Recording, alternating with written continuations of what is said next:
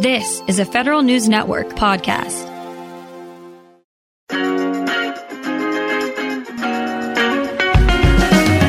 Welcome to Fed Life, a weekly roundup of news about federal pay and benefits, employment policy, and investing and retirement planning. Brought to you by WAEPA. Here's your host, Tom Temin. Hello and welcome to the show. I'm Federal News Network reporter Drew Friedman, filling in for Tom this week. There's less than 2 weeks left in this year's open season. Now is the time to make healthcare enrollment changes in the Federal Employees Health Benefits, or FEHB, program for 2024. Tom Temin and I recently spoke with Kevin Moss, a director at Consumers Checkbook, about what federal retirees should keep in mind this year. So 2 big things. One, higher premiums, 7.7% for FEHB, but also you're going to see a Part B premium increase too. It's only about 6%, so it's about a $10 price hike per month. It's now the Part B standard premium, $174.70 a month. The other huge thing, though, is Medicare Part D. Federal employees haven't had to worry much about D is for debt. D is for drugs in this case, Tom. And the D for drugs is, federal employees really haven't had to worry much about Part D in the past because prescription drug coverage in the FEHB plans has been as good as what you could get in a Medicare Part D plan and didn't require you to go out to Medicare Part D and pay an extra premium in order to receive it. But in 2022, the Inflation Reduction Act is passed. In it are really important reforms that improve Medicare Part D. This year, insulin capped at $35 a month. Next year, 2024, no enrollee cost share over the catastrophic phase, and Part D premiums can't rise more than 6%. And then the big one that's hitting in 2025, $2,000 out-of-pocket spending cap. You no longer will be charged more than $2,000 for any out-of-pocket prescription drug costs out of a Part D plan. OPM saw these changes and in the spring signaled to the plans that they would like to see the plans be able to provide more Medicare Part D options in their FEHB plans and, importantly, allow for the first time a new plan type, and that is called a PDP plan or a prescription drug plan. This has never been offered before in FEHB. Next year, there are 17 FEHB plans that will have a PDP plan. All of them will auto-enroll you if you're in that FEHB plan and you have Medicare Part A or Parts A and B. There's one difference, and that is the Blue Cross plans. You must have both A and B. They will not auto-enroll you in Medicare Part A. The plans already, probably by the time you listen to this episode, have sent out a notice to you if you're impacted. And just a basic question. This covers drugs that are out there that are approved by the FDA that are in the Medicare system. I mean, because once in a while you hear about some new drug that comes out for an exotic disease or it's an exotic remedy, and it's $50,000 for the year. Those generally aren't covered, right? Sometimes they are. In fact, the last 2 Medicare Part B increases were actually covering those types of really expensive drugs. Those were actually the principal drivers of some of these Medicare Part B increases. But generally speaking, no. Generally, they may not cover those really expensive, experimental, clinical trial-like type drugs. They're going to be FDA improved. Do keep in mind that the formulary on these plans is managed by CMS, not OPM. So there could be some differences. Probably not in if a drug is covered at all. The difference generally is in what tier it's covered, and the tier that it's covered sometimes has impact on your out-of-pocket costs. In order for these plans to be improved by OPM, they had to offer benefits that are as good or better. We've looked at the coverage. It's true. Generally, the co-pays, the co-insurance is going to be at least the same from the FEHB plan. In some cases, it is lower. And importantly, in a handful of those plans that we mentioned of the 17, they have added the $2,000 out-of-pocket max a year early. So if you have moderate to high prescription drug use and you're not in one of those plans, this could be a really amazing way for you to save some serious money next year by enrolling in one of those plans.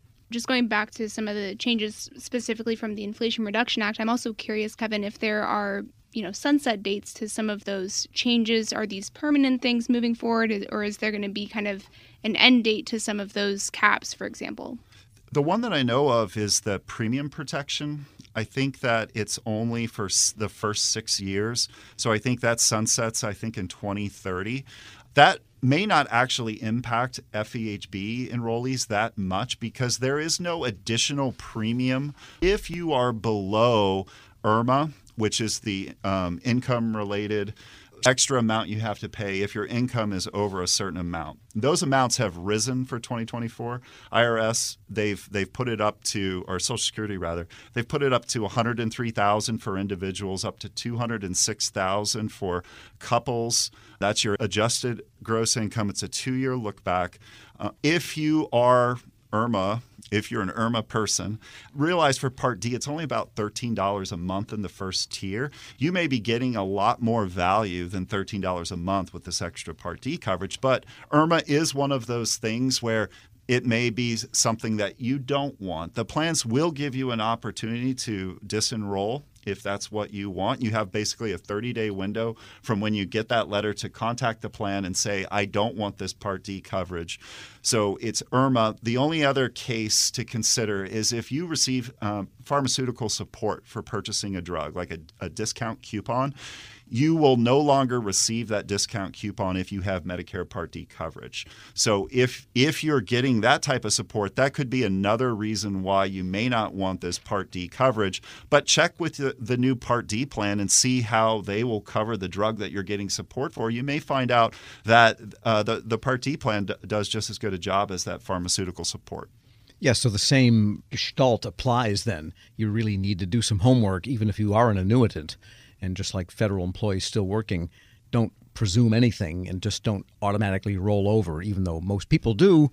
This is a really good year to examine it carefully, bringing your own kitchen drawer full of pills with you when you do it.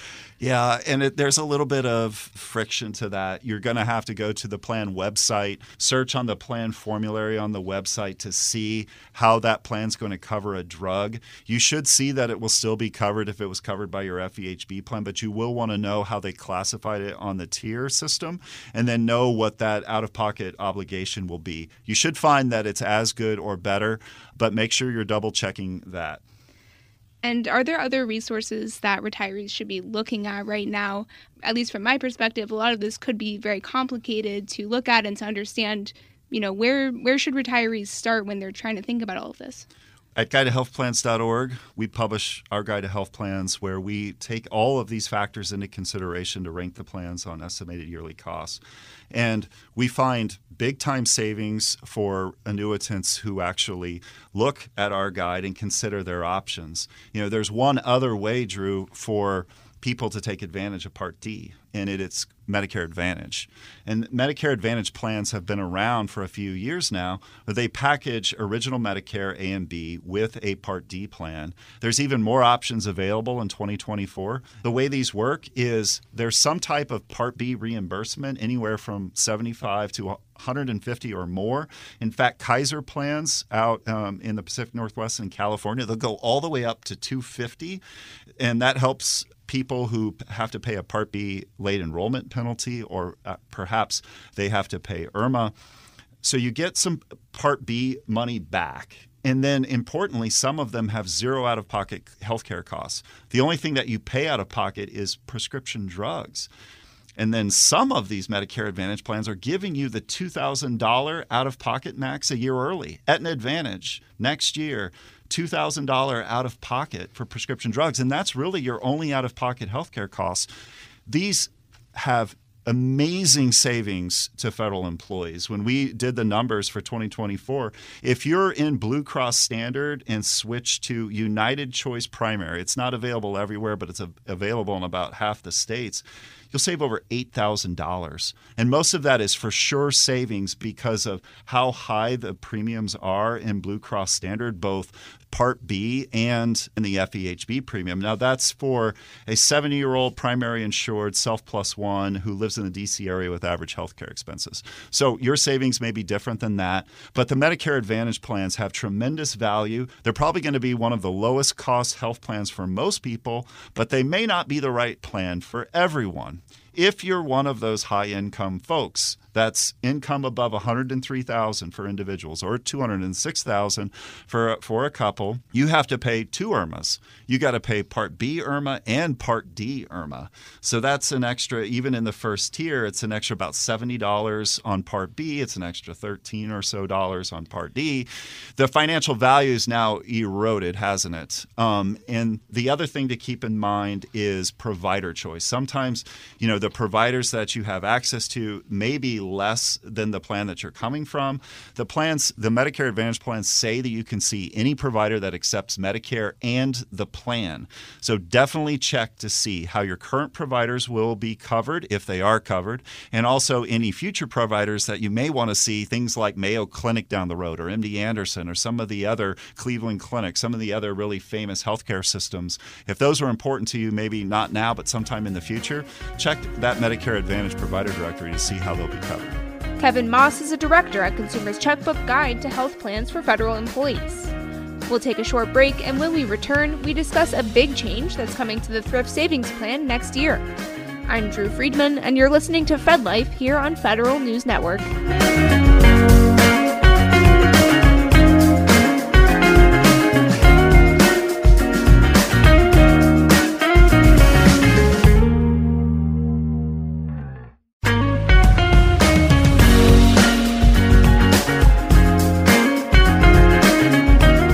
To Fed Life here on Federal News Network.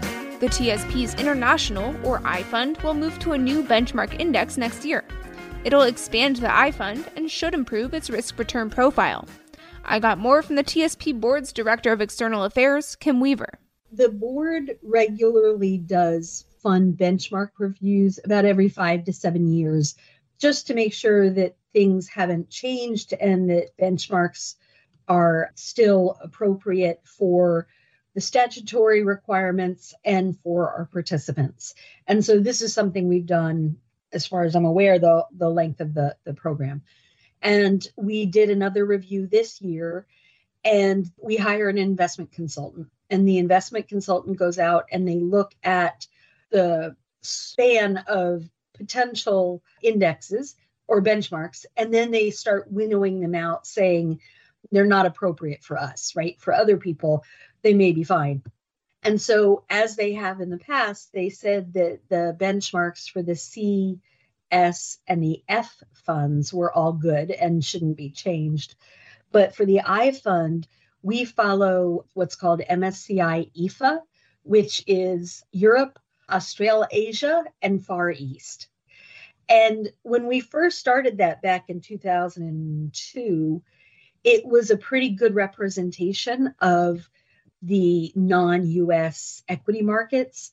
But as emerging markets have developed and emerging countries have gotten bigger, EFA only now exposes us to about 55% of the world's equity market. And so we are moving, and I'm only going to say this full name once because it is longer than anything. We are going to be moving to the MSCI All Country World ex-USA, ex-China, ex-Hong Kong Investable Market Index.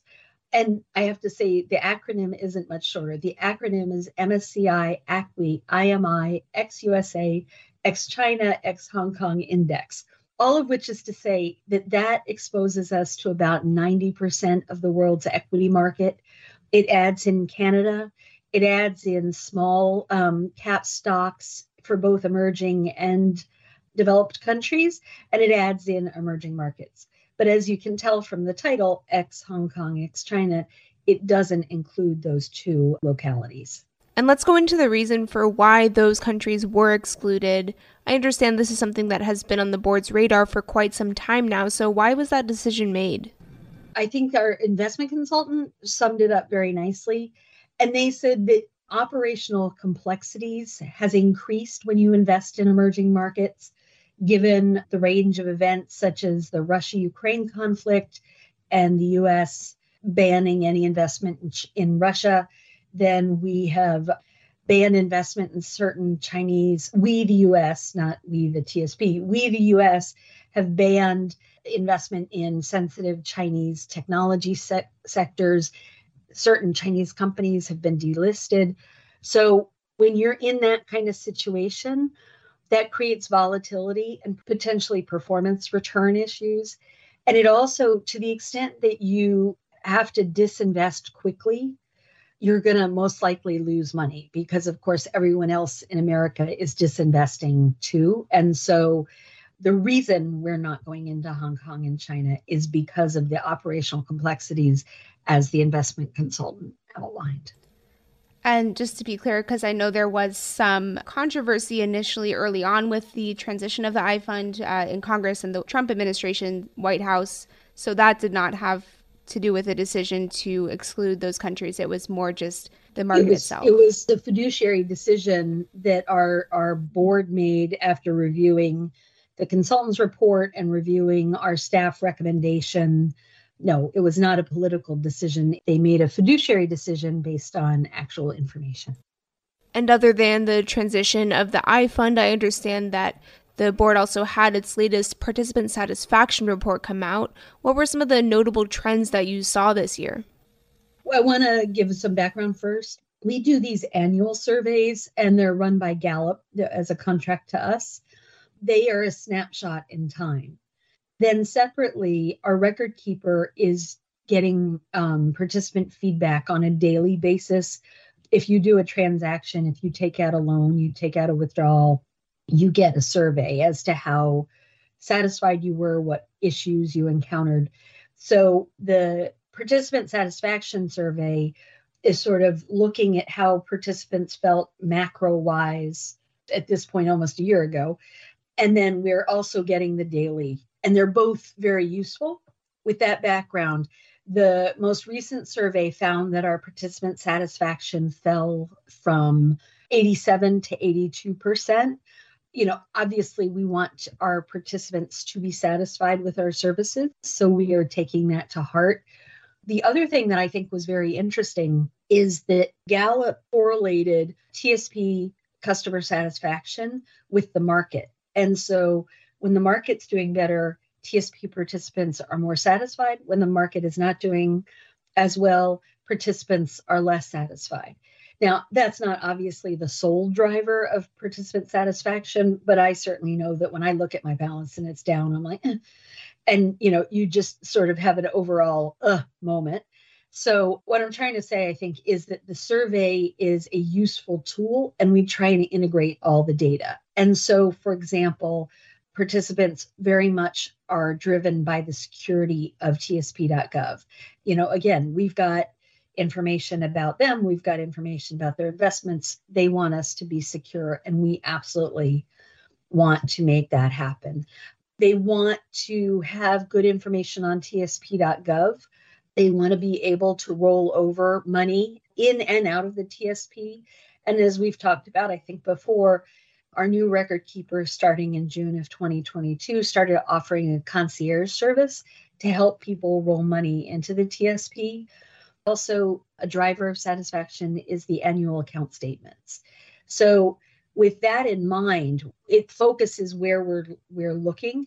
And then again, we take into account what we're hearing on a daily basis. And so one of the things that's interesting is BRS participants responded the least, and they were least satisfied with the ability to take loans and withdrawals. And because there wasn't a huge response rate, it's hard to sort of draw a conclusion. So we're going to try and do focus groups with BRS members to sort of drill down and find out what they're really talking about, because we have a suspicion that if you're 19, 20, 21 and you're contributing to the TSP, you're sort of equating it to a checking account or a savings account as opposed to retirement savings. And so you go to take out money and we're like, sorry, you can't. That's that could be a driver, or it could be something entirely different, which is why we want to do the focus groups.